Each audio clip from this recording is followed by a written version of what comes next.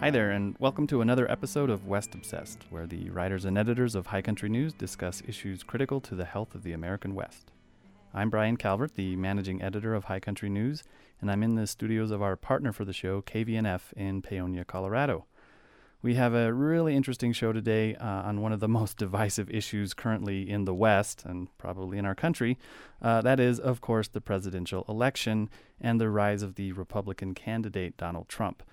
We recently just finished up a whole issue dedicated to the election and especially the effect that Trump is having on Western politics. And to talk about that today, I'm joined by Elizabeth Sjogren, our Washington, D.C. correspondent, and Paige Blankenbuehler, our assistant editor here in Paonia. Hi, guys. Hi, Brian. Hello. I want to get into our reporting on this in just a second, but before we start, I think I should explain a bit where this issue came from. You know, about a year ago, we started seeing the Trump candidacy and that whole presidential run, and we watched that all the way through the primaries. Then, it was pretty interesting, and we started to wonder, I think pretty early, what kind of effect that would have on the politics of the West, but it was kind of hard to get a hold of until it really sort of settled into some of the big questions on get out the vote stuff, and also once Trump was really nominated. So we started to approach this in our reporting from a bipartisan stance, just to ask what Trump's candidate was doing to people, either Democrats or Republicans. What we found is that a lot of Trump's attitudes and public speeches were pushing people either away from the Republican Party or were sort of straining their relationship with it. And then it was driving more and more people to vote, and I think actually even to become citizens. We started to ask what that would look like up and down the tickets, not just for the presidential race, obviously, but just where that might have an impact on local elections or local electorate or even in state elections. So we started looking around for ways to explore that. We did end up dedicating most of the issue to sort of the Trump factor, because while it's true that Hillary Clinton, who's the Democratic nominee, is unpopular with many voters, her run for president has essentially followed the norms of political discourse. It's done very little to change this broad picture of the West in the way that Trump's run has. So, many people in the Republican Party feel like he doesn't represent the party's values, so that's got an effect there. So we just thought we would take a lot of time to examine this sort of incredible rise to sort of power and prominence of this one person. One of the main ways we did this is we sent Elizabeth from Washington, D.C., where she is now, out to Arizona to get on the ground. And we had Paige sort of looking more broadly at these sort of get out the vote efforts, especially among Latinos, because some of Trump's rhetoric has really sort of pushed things in that direction. Elizabeth, maybe we'll start with you. Maybe just talk a little bit about your story in the magazine, kind of why we wanted to go to Arizona and what you found once you got there. Well, I was really interested in what is going on in Arizona, starting with what I saw happen here in Washington, D.C. And that is that Senator Flake from Arizona was the first Republican, and still really in large ways, the only Republican who's really stood up to Trump. Flake is a young man. He wants to be a politician for a very long time, and he's very aware of the diverse group of population and growing Latino population in his state. And he's worked very hard to try to get Republicans to be more inclusive. And he's been very disappointed in general in the Republican Party failing to follow through on what they had supposedly learned after their last loss to President Obama. And also when he saw Trump on the rise, he was very disturbed by that. He's spoken out to Trump's face about it. He's asked him to step back from his rhetoric and from his policies that are against immigration and also against Latinos. And he's got nowhere with the GOP standard bearer, which has been very frustrating for him. He says he's told me in interviews that he's not going to vote for Trump, and he believes that Trump is going to have a negative impact in Arizona on down ticket races. And so I was very curious. I wanted to go to Arizona to see what it was that was motivating Senator Flake to be such a standout on the political scene. And that's why I picked Arizona. And then, of course, I was very interested in what was going on in Latino communities and also what is going on in those down ticket races that Senator Flake was concerned about. And so I went to the urban area around Phoenix, which is where a lot of the Latino population is located. And in fact, there's a coffee shop just outside of Phoenix in a town called Avondale, west of downtown, and it's become a bit of a hub of Democratic activism there. Literally, there is a local Democratic Party headquarters there on the second floor, surrounded by this kind of royal blue wraparound porch. And on the first floor, there's a truly cheery coffee shop serving everything from, a regular cup of coffee or to a latte to commuters on their way into Phoenix. And also it's become a gathering point. And when I was there in the morning, it was a gathering point for a group of Latino politicians and movers and shakers who are really trying to push their state towards purple and blue. And they were meeting with the Democratic Senate candidate, Ann Kirkpatrick, and she was there trying to woo their support, and they were there trying to woo her support. It was kind of a mutual thing. Mm-hmm.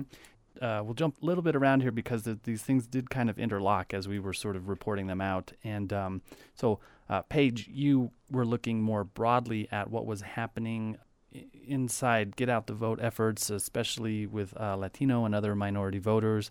And you found something really interesting, which was this non-documented folks were still doing sort of get out the vote efforts. And maybe you could just talk a little bit about where in this bigger picture, this Arizona's sitting. There's, I think there's, it's just a really interesting time for political constituencies. Maybe just walk a little bit through sort of what you found, broadly speaking, in the West with this kind of, with Latino voters especially. Sure. So we started looking at this as soon as it became clear, which became clear really early on, that Donald Trump had this really anti-Latino, anti-immigrant stance at the center of his campaign. And in the West, these populations are growing so much. Like, it's been pretty well known for the last couple of years within Latino politics that candidates cannot just ignore these populations. They need to cater to them. They need to campaign in those communities. So having Donald Trump just really turn his back against that community so early on in his campaign, we were interested in how that would impact Latino populations across the West that are growing and growing and growing. So I began noticing a lot of mobilization among undocumented immigrants. And these people are called dreamers because they are at the center of this act that failed before Senate in 2010 to get relief as immigrants. And it's really interesting to watch them because they themselves cannot vote, but they're really, really effective in appealing to their friends, their families, their eligible peers who might not even be registered to vote. I just wanted to point out we have from Center for American Progress and the 2015 census the projected non-white eligible voters across some Western states. So just to kind of give an example of how this trend is happening and why I think Republicans and Democrats both in the West want to respond to this. New Mexico is moving toward, let's move it to 2056, let's say, if you're kind of looking way out there. 77% of New Mexico's voters are projected to be non-white voters. In Nevada, that number is 67%. In Arizona, that number is 61%. In Colorado, where we're based, that number is 48%. And in Utah, that number is 34%, which those are all lines that are trending up pretty quickly. And so, I think the idea of dreamers trying to get out the vote and people sort of, actually some people wanting to become documented citizens so that they could go vote. They hadn't been, they've been living in the United States for a very long time and they are still sort of, okay, well, we want to now, maybe we should vote now. In that sort of context and these kinds of get out the vote efforts, then Elizabeth, that's kind of how you sort of landed at this coffee shop, the Cafe Royale, right? So you have these sort of a lot of potential voting power that's kind of untapped, and it's a reservoir that's kind of unknown because I think you called it in your reporting, or at least in our discussions, a kind of a sleeping giant. Maybe you could talk about how that plugs into the Arizona politics and take us back to that cafe. Right. So what I saw in this cafe was an incredibly dynamic group of individuals, men and women, all Latinos who are really plugged into their communities, and they believe very strongly that their communities would benefit quite dramatically if Democrats won more congressional races and could take back in their terms the Senate and also keep the White House in Democratic hands. And they see the way that impacts their communities with trickle downs. Now, of course, it's also important to them, very important to them, to get more and more Democrats into the state house, because in Arizona, Republicans command both chambers of the state legislature. And so even though there are a growing number of Latinos in the legislature, nearly all of them are Democrats, and they have very little power because the majority rules there. So it is interesting to see how much they see the connection between federal, state, and local politics. That was eye-opening for me to see just how savvy they all are. And so they really want Kirkpatrick to take McCain's seat away from him. McCain has had that seat for more than 30 years, and he's really a very powerful Republican in many ways, and has had, of course, his name recognition is very, very high in Arizona, and it makes it very hard for him to be defeated, even though he's 80 years old. And he also is determined not to be defeated. That element was alive during that incredibly lively discussion where it's back and forth from the local to the national stage. And the individuals there were truly interesting. Many of them were in the midst of their own races for school board, or for one of them won during the primary. They determined that who would be the winner for the neighboring town, Tolleson's mayor. This woman, Anna Tovar, beat out the seating mayor who had been there for more than 20 years. So that was something, and she credited that to the turnout rate in her area, which was quite high, much higher than usual. And she says in turn that all has to do, derives from the feeling that local people have that Donald Trump it's like a backlash to Donald Trump and the power that he's exhibiting in this presidential race. And they have their own kind of Donald Trump's doppelganger in their own area, which is Sheriff Joe Arpaio. He's the sheriff of Maricopa County, and he has made it very difficult for Latinos for a very long time there. And he's running for re-election, and so there's a backlash against him as well in the Latino community. So they're seeing quite a big increase in voter turnout, in registrations for voting, and there was an increase in voter turnouts in the primary. And so there are 7% more Democratic voters in the state registered to vote, and there are more than 70,000 more Democrats just in Maricopa County than there were in 2012. So what remains to be seen, however, is whether these additional voters and already registered voters will use their might on Election Day. And that is a big question in lots of people's minds, including the political scientists I talked to, the ones who study the local election dynamics very dramatically, as well as the politicians. You know, they are really worried that Latinos are not going to use their political might come Election Day. Right. And that Hillary Clinton's campaign has sent a team in there and is spending money trying to crack that nut. The voter turnout has been low for the Latino community, and it remains to be seen whether this will be different. Right, and I think it's important to point out, I mean, there's also been an uptick in Republican registered voters. It's not quite as fast as Democratic registrations, and I think, you know, you also spoke to McCain on the campaign trail, who was like, yeah, people always say this, they're always saying that the state's going to turn, and it never does, and it's not going to this time. It's really this weird unknown of like how this upswell may or may not happen, and you can only find out like kind of on Election Day. What's your feeling? Yeah, so this whole sleeping giant term has really latched on for, I think, a good reason. We've been seeing these Latin populations grow so much, and they have so much potential politically, but they are one of the demographics that turn out the lowest when it's actually Election Day. But from my reporting and a lot of people I've talked to, there's this really vigorous energy behind registering to vote and the get out the vote effort. And that is really because of Donald Trump. He's created this really, really interesting backdrop that's inspiring a lot of people. And that's because the stakes have never been higher for people like my main source, Juan Gallegos, who's an undocumented immigrant youth.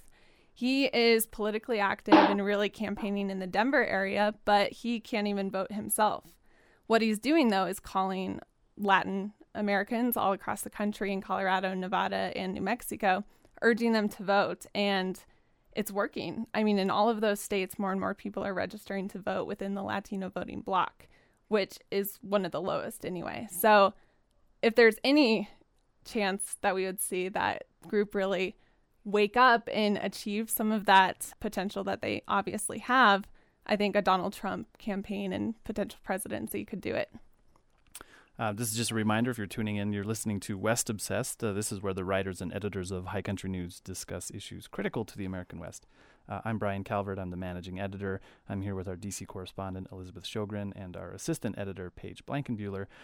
I felt like when we first started reporting these stories, it was hard to kind of understand exactly how it's going to play out, and we still don't really know. We just kind of have these indications that things are happening. And so in your reporting, Elizabeth, you met a man named Bill Mundell who had been really kind of affected by these sort of national level politics, but also stuff happening in the state. And I wonder if you could just talk about his story for a second. Yes, Bill Mundell's story was so compelling to me. He is a lifelong Republican. He served many years on the state legislature and also in the Corporation Commission, which is an elected body in Arizona, which basically regulates the electric utilities and other utilities. So he's a lifelong Republican whose wife was the first Latina judge in Arizona, Barbara Rodriguez Mundell.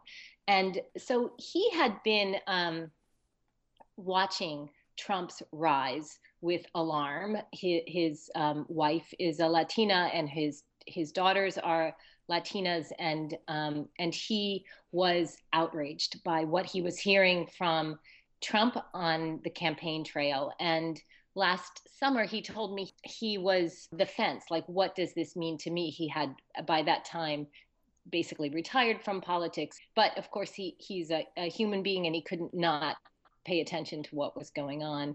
And he said it was for him the straw that broke the camel's back, that made him decide that, in fact, if my party is going to rally behind this man, it's not my party anymore. And so he decided he didn't belong in the Republican Party anymore. And he remembered sitting down with his laptop and changing his registration. It was a very momentous moment for him. And a lot of things went into that. And it was largely in backlash to Trump, in reaction to Trump, but it was also because his family had been really harassed by Joe Arpaio, by Sheriff Arpaio, when his wife was a sitting judge. And Arpaio had actually literally filed a lawsuit against her and accused her of racketeering.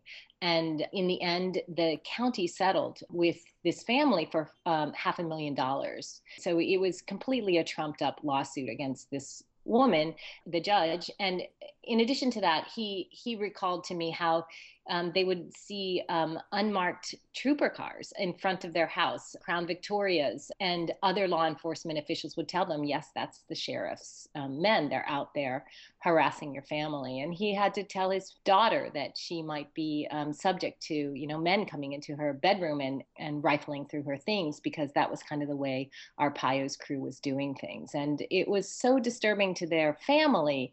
And one of the most disturbing things to him was, as a Republican, he saw that no Republicans in the state stood up for the family and said, whoa, Joe Arpaio, back off. That instead they were just complacent to this kind of really rough behavior of Sheriff Arpaio's. And those things combined together to turn Bill Mundell into a Democrat. And as soon as he became a Democrat, the Democrats went courting for him and asked him to run as a Democrat to be a member of the Corporation Commission again. And so he's running for re-election to the Corporation Commission, but now as a Democrat. Yeah, I think, I mean, it's a fascinating story. I want to take a step back and say that, what we're seeing in this election is a lot more emotions are getting mixed into just races up and down the ticket across all the states. In a way, it's difficult to report some of these things because you're meeting people with these compelling stories. They've got this sort of emotional reaction to what's going on, and you're really seeing how that's feeding into politics. I think there's an interesting sort of Trump factor inside of that where people who are the supporters of Donald Trump, and obviously he has many, have also similar sort of emotional attachments to the election. And so I think this is going to be, it's, as things go on, and especially here in the West, it is pretty tough. We live in communities where these politics can really heat up. And I know, I haven't really had a conversation with my dad yet about his Facebook feeds, but those kinds of things I think are happening across the West, where you're sort of, there's this other sort of waking giant, frankly, and that's sort of this interesting sort of support for Trump from a lot of disenfranchised people. So I think that's something that we're definitely watching. And then it says that you are seeing Trump's appeal also playing out. But I thought another interesting sort of aspect of our reporting was that we looked at Utah, where it's not really, there are some big questions for the Mormon voters actually there, who also don't really see Trump as representative of their values, but they're so staunchly Republican that they really don't want to see some of the things that Hillary Clinton is bringing to the race. They don't want to see that happen either. So just a small side note on Trump's kind of having a weird effect in Mormon communities as well. And so we've sort of reported on that. Paige, getting back to some of your reporting, do you feel like in communities around the West and these other states, you do have a sleeping giant factor? What else do you think we're seeing from people, from voters? What kind of effects do you think Trump is having? Well, like you said at the very beginning of this show, it's extremely divisive and emotional. I mean, I think right now we're at a moment where our country sort of desires that populist politics, and we're seeing that resonate with a lot of people in the West and in the country, which has been this really interesting backdrop to the rise of Donald Trump. Among young people, Bernie Sanders really struck a chord. He's no longer in the race. So there's a lot of people that aren't really sure what to do. You have these two really, really interesting candidates running for president that are pretty disliked generally. And there's a lot of distrust for them. So within young people, where you have this opportunity to put a woman in office for the first time, where you would think that would really strike a chord as a progressive sort of politics, that's not resonating as much as you think it would be. So that's just a really interesting factor. I can't wait to see that play out during election. And I'm having a lot of interesting conversations with my roommates and my friends, people I went to college with and people I went to school with and grew up with. And all of those conversations are really different. Like, it's amazing how people can think so differently in one place versus another place, or growing up just ever so slightly differently. And even conversations within my family, I've had to just kind of turn the switch off on that occasionally. And Elizabeth, maybe I would throw that over to you because you kind of have a perch from Washington, D.C. In lawmakers from Western states, do you kind of get a sense of how this sort of divisiveness or this emotionality of this race or of this political season is playing out? That's a really good question. I mean, I do get a sense that this election is different, not just between the parties, but within the Democratic Party. In an interesting way, I think there might be a little bit more cohesion among Democrats than there might be, there are great differences among Democrats. And I'll just talk to this one example where Raul Grijalva from Arizona, a representative in the U.S. Congress, is very liberal, and Ann Kirkpatrick is more conservative. And he called me, like I hadn't called him. He called me to confirm a data point. She was referencing something that had happened several years ago, and she couldn't find the documentation for it. So she called him and had him kind of speak up for her.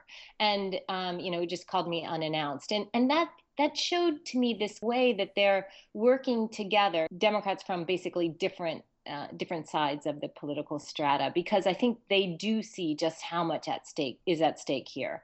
And I think that that's one of the things that is true about this election, is that people in the political sector really get that there is an enormous amount at stake here, much more than there is in most presidential elections. Yeah, I think that's right. And I think it's just one of those things that's been surprising a lot of people for, more than a year now, continues to surprise people. And when you're kind of upsetting this sort of political norms and big political structures, like an entire party is kind of having to reevaluate itself, and maybe even the Democratic Party is having to reevaluate how it's doing things, because if it's not really able to capitalize on what's happening now, I think there's going to be a lot of questions that the Democrats are going to be asking themselves too.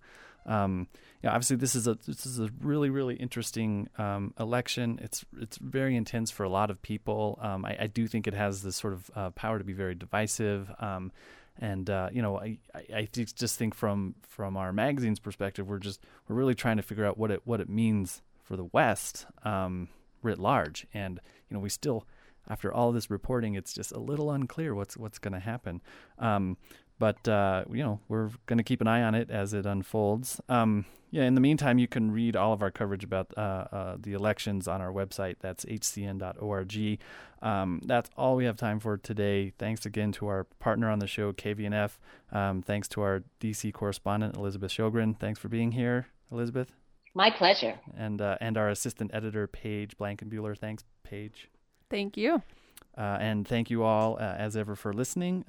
For West Obsessed in Paonia, Colorado, I'm Brian Calvert.